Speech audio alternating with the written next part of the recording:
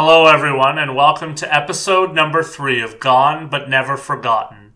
With me again this week is my lovely wife, Julie. Hello again. This week's episode is on a location, which is a little bit different than past episodes, and that will be explained a little more as we go. This week's episode is on Boston Bar, British Columbia.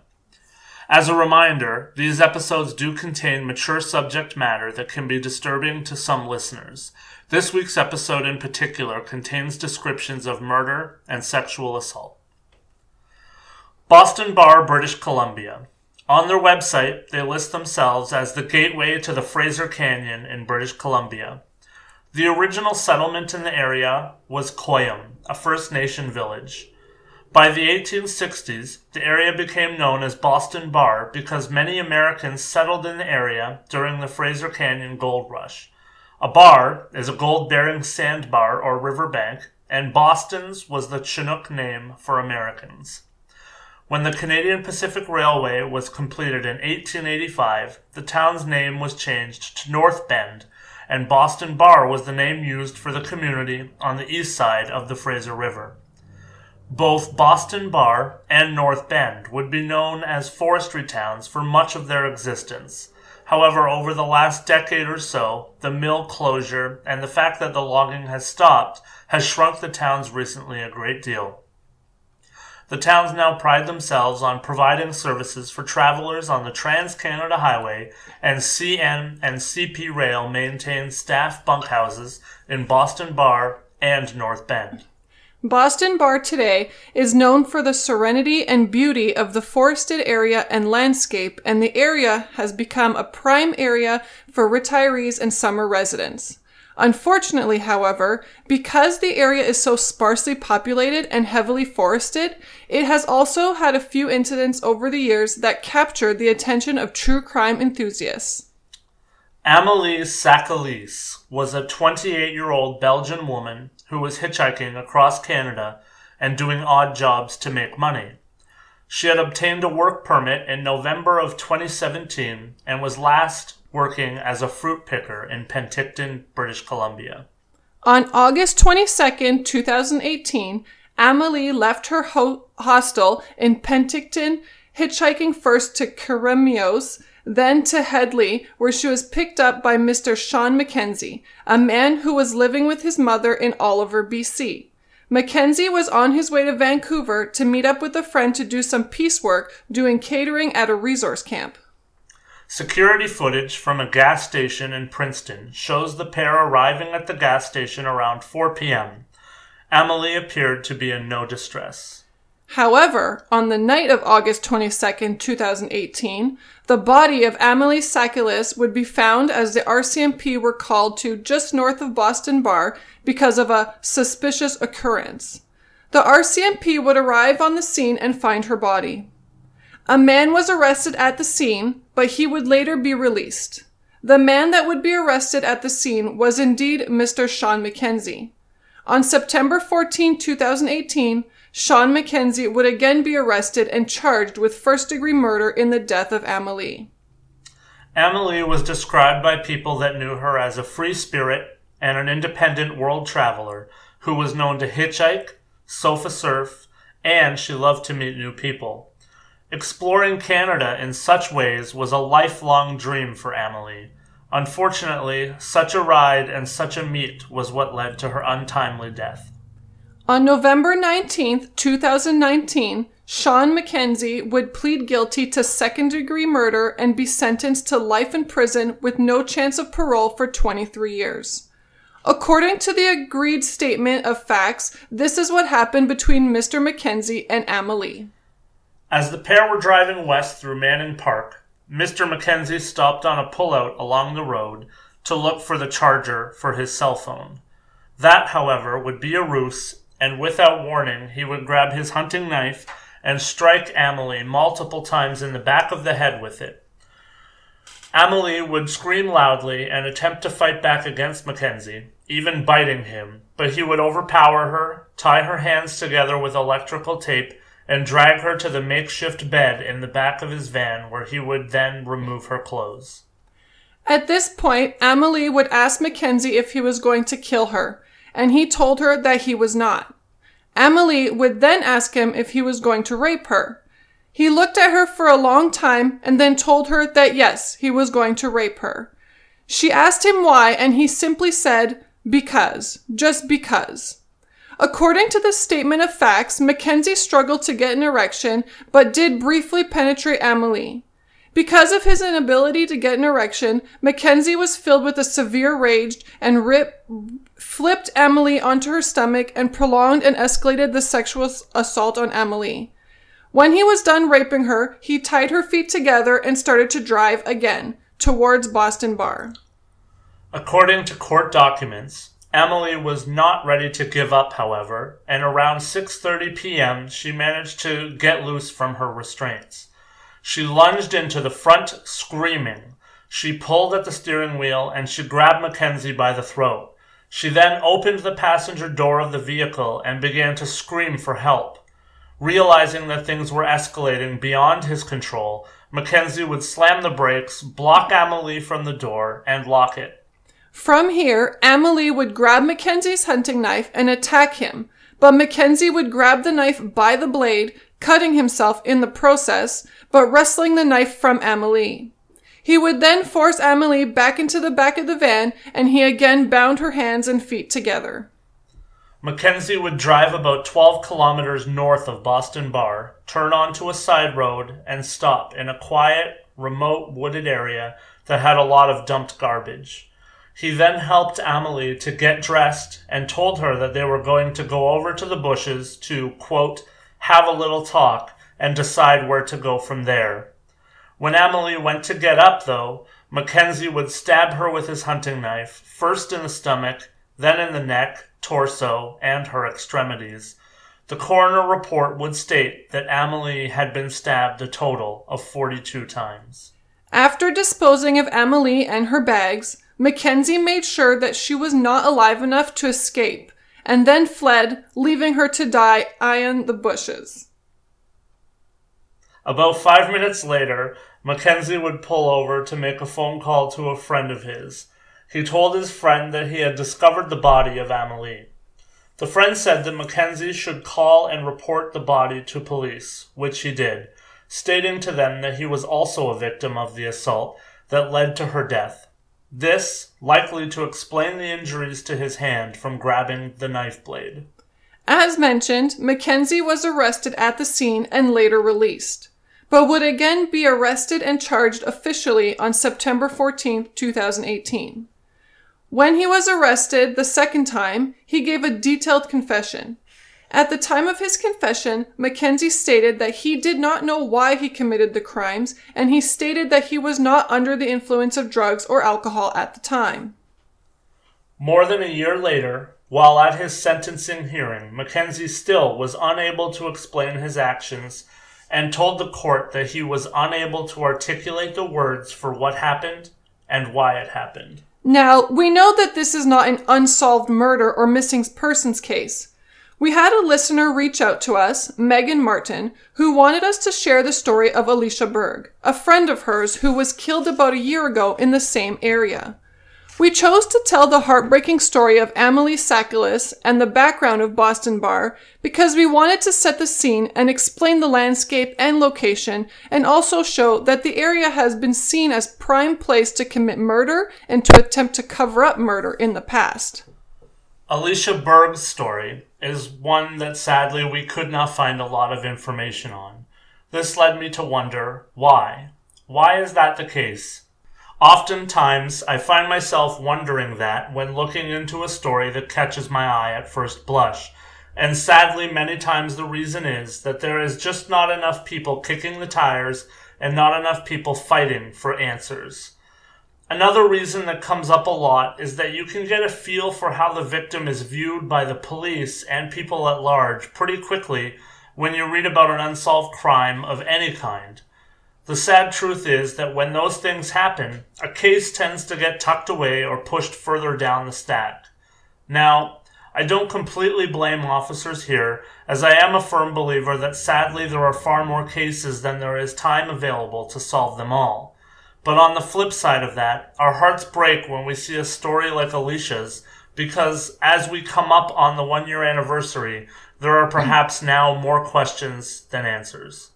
In the early morning hours of June 3rd, 2020, police found a young woman in the area near Boston Bar, just east of the Yale Tunnel, after receiving information that someone had reported finding a body on the side of the highway. The Integrated Homicide Investigation Team, IHIT, would announce soon after that the body belonged to that of Alicia Haterina Berg, a young woman who lived in the Fraser Valley, and it was reported that she lived a, quote, transient lifestyle within the region. First responders reported that when they arrived at the scene, Alicia was badly injured, but still alive. However, she would sadly succumb to her injuries at the scene. As we tried to unravel the layers and see if we could find out more about Alicia and how she wound up on the side of the highway injured and ultimately dead, information was hard to come by. A lot of the background would come in the form of information provided by people that knew Alicia and knew Alicia's mom, so nothing is concrete, but we do want to share what we know. The first thing that I would like to tackle is that a couple of different sources have told us that perhaps the transient lifestyle that was tagged into Alicia was unfair. For many people, when they read the word transient, they think homeless. And sadly, in a lot of missing people and unsolved murder cases, that is a death knell to public interest, so to speak, and it can lead to a lack of information. Throughout history, often it is prostitutes and homeless people who find themselves as long-term cold cases and unsolved cases. From what we have been able to piece together, Alicia was definitely a little troubled, but that could come to be expected from the life that she had been living leading up to her untimely death. Here is what we were able to piece together. First and foremost, Alicia Berg was a mom. Around 2014, Alicia had a very difficult pregnancy and childbirth, but she gave birth to a son. As anyone who has ever had a child can tell you, these are the best and worst times to start off. But of course, when you hear that someone has a difficult pregnancy, that tells you that things must have been difficult mentally, physically, and emotionally. A few days after Alicia gave birth to her son, she then would find out that her mom had cancer. As someone who found out that his mom had cancer around that same age that Alicia would have been at that time, I can tell you that it is an earth-shattering occurrence. Especially coming off of having a difficult childbirth, one could only imagine how this poor girl was feeling. Unfortunately, though, for Alicia, things would only continue to get worse, and only a few short days later, her mom would pass away from cancer. Now, anyone with a heart can see that this poor girl must have been going through the joys and pains of having a child, the heartbreak that comes with finding out that your mother is seriously ill, and of course the quick turnaround to the fact that she lost her mother as well, all within a couple of weeks of one another. Many people go through many years of life with those events all well spaced out and still do not deal well. Alicia had to deal with one earth-shattering event right after another. From what we can tell, aside from her young son, Alicia was living with the father of her child for some time. But we have received multiple reports that the relationship was perhaps not all that it could have been. We did our best to try and at least track some details down on the father of her son, but unfortunately were unable to find anything out. With the utter and unforgivable lack of information that is available on Alicia's life and details, if there are any on her case, one can only hope and pray that it is because there is an ongoing investigation that prevents any information from leaking out. Any other reason, aside from that, is heartbreaking. We would be remiss without also mentioning that Alicia was not completely unknown to police either. Alicia was in fact due to be before the courts on July 15th, 2020 for multiple charges of uttering threats to burn, destroy or damage in connection...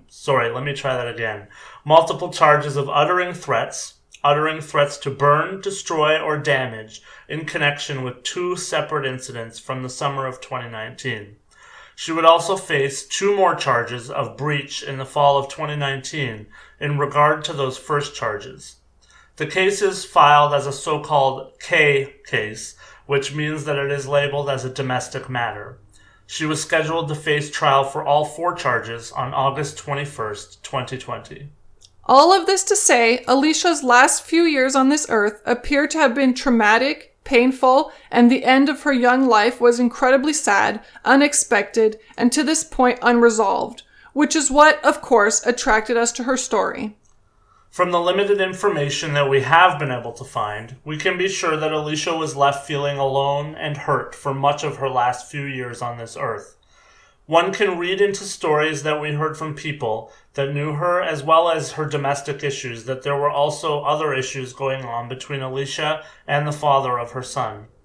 Unfortunately, with the resources available to us, we have not been able to dive in deeper to get to know the intricate details. What we do know also is that at one point, Alicia was living with her boyfriend and her child. Before charges came down on that, apparently that led to her, quote, transient lifestyle, unquote, as one would become transient when they were no longer allowed or permitted to live where they once had. We hope that Alicia's story can find some resolution. How did Alicia end up just outside of Boston Bar on the side of the highway clinging to life? Who was responsible for the injuries that she would eventually succumb to? The police did list the death as suspicious, so even though there are not a lot of details, it can be plainly seen from what we do know that someone, somewhere, has some idea of what happened to Alicia back on June 2nd and 3rd, 2020. As we now approach the 1-year anniversary of Alicia's death, if you know something, there is no time like the present to come out with it. Whoever hurt Alicia in her last moments alive is well aware of what they have done and likely have told someone else what they did. Also, if you happen to be traveling in and around the area of Boston Bar, British Columbia, on the date in question, and have dashcam video or even saw anything that could be helpful, please reach out to the iHit phone number 1-877-511-IHIT. Or you can also report anything pertaining to crime anonymously by calling Crime Stoppers at 1-800-222-TIPS.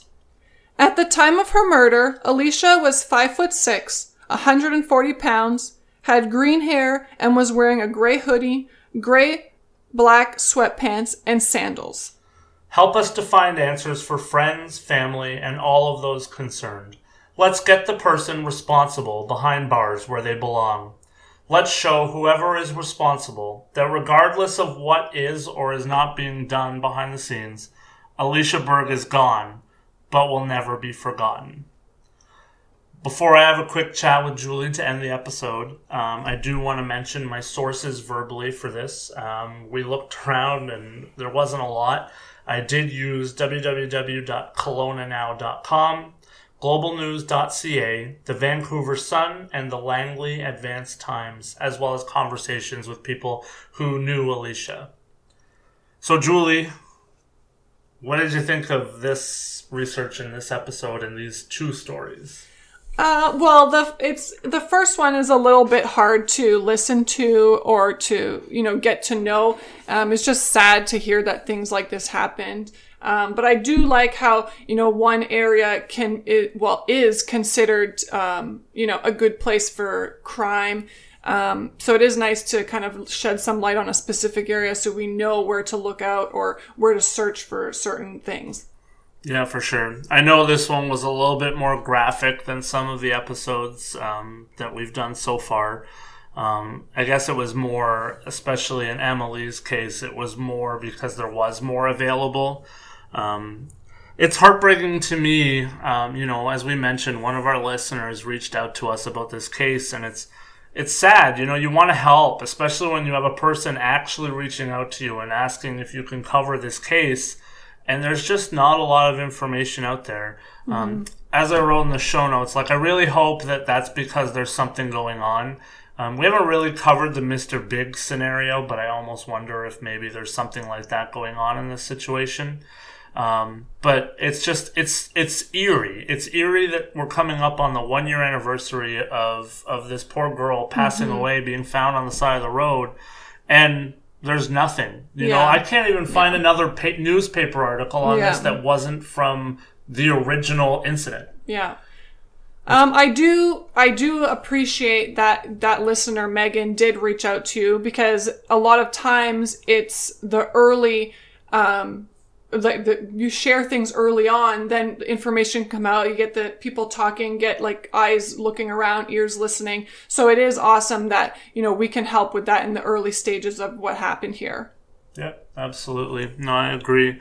I honestly hope that someone out there is listening to this that knows what happened and, will either turn themselves in if that's the case, or, call Crime Stoppers or call the police. We definitely need more of these criminals off of our streets. Mm-hmm. So yeah, definitely. So let's come together and help this person in this story. If you know anything, reach out to the numbers listed, and let's get some justice. I don't think there's any better way to end the episode. I do want to quickly mention one more time, we have started a Patreon page if anyone does want to help support us as we move forward. Long-term goals, I would like to get a logo done and, get some merchandise if we can do that in the future. But yeah, you can find us on Patreon at Gone But Never Forgotten. Also, send us an email. Message us on Facebook like Megan did. Hit us up on Twitter. You can find us anywhere. And honestly, if you tell us to leave something anonymous, it'll be left anonymous. But we are always looking for cases to cover and to interact with our fans. So don't ever be afraid to reach out to us.